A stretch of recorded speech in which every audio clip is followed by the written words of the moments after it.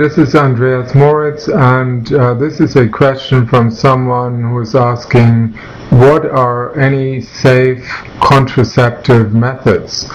And this is certainly not an easy question, because most of the contraceptive methods that are being used today are very, very unhealthy. We know that most of them are chemical based, which changes the hormonal balance in the body and can increase the risk of cancer, heart disease, and osteoporosis and other serious conditions.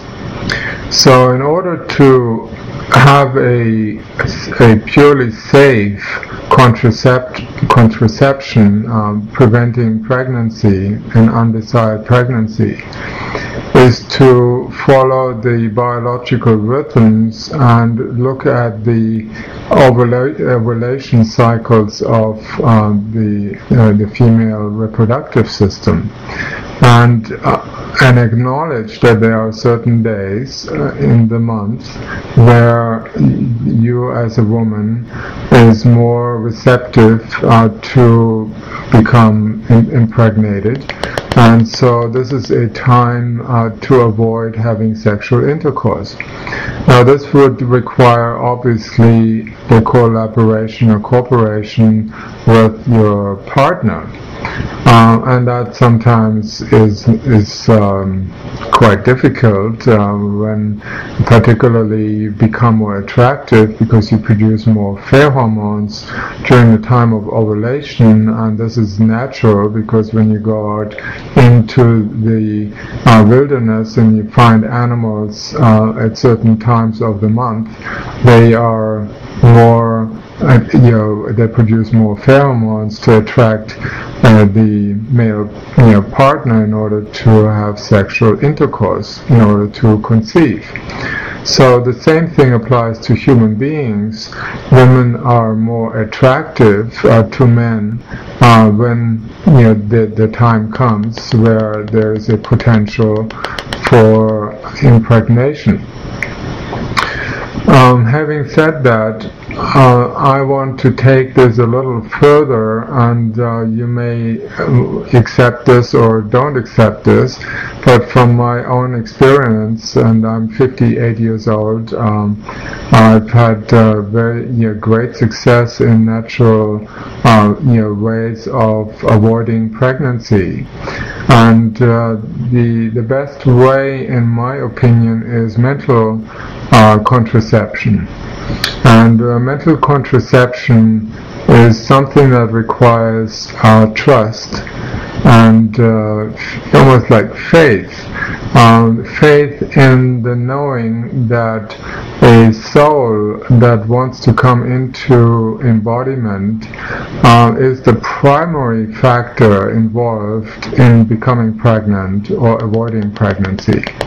If a soul, a person, a being that wants to come in and is choosing a particular parent or parents to come into this world, there must be an agreement between the parents and the child's soul before this is possible. And this takes it out of the realm of control almost. It seems like you're not in control, but in reality you are, because you made an agreement with the incoming soul to bring that soul into embodiment. If you are opposed to that, the soul cannot go against your wishes. But if you have a hidden desire, I don't want to become pregnant, but I really would like to become a mother, then you're sending a double message to the child, and the deeper desire, the unconscious desire, will override the resistance desire, and you may become pregnant. So it's important to realize what your hidden desires may be. If you have a fear of becoming pregnant, but really you would like to become a mother, then it is most likely that the child receives the message of there's a go-ahead, there's a green light to come in.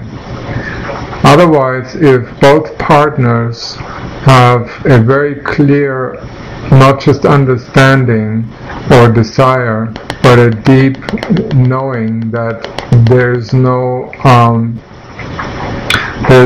request for becoming pregnant at this time, then the soul of the child cannot come in and will have to select other parents.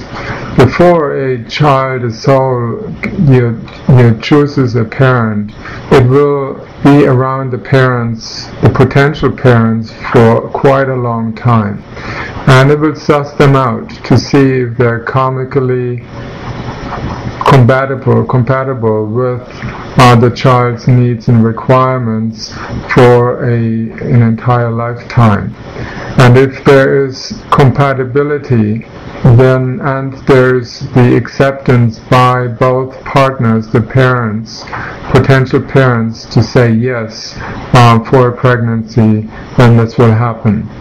If there's no such desire and a keen during the sexual intercourse or just before, that there's no desire on any level, subconscious or conscious, that a child should be born to these parents, then the child cannot come in, and there cannot be any pregnancy. This is the ultimate form of contraception that doesn't require any medication, any drugs, any hormone changing drugs, which can be very risky for the mother particularly, and it's important to realize that the power of the mind supersedes the power of the body. Many contraceptive methods have actually failed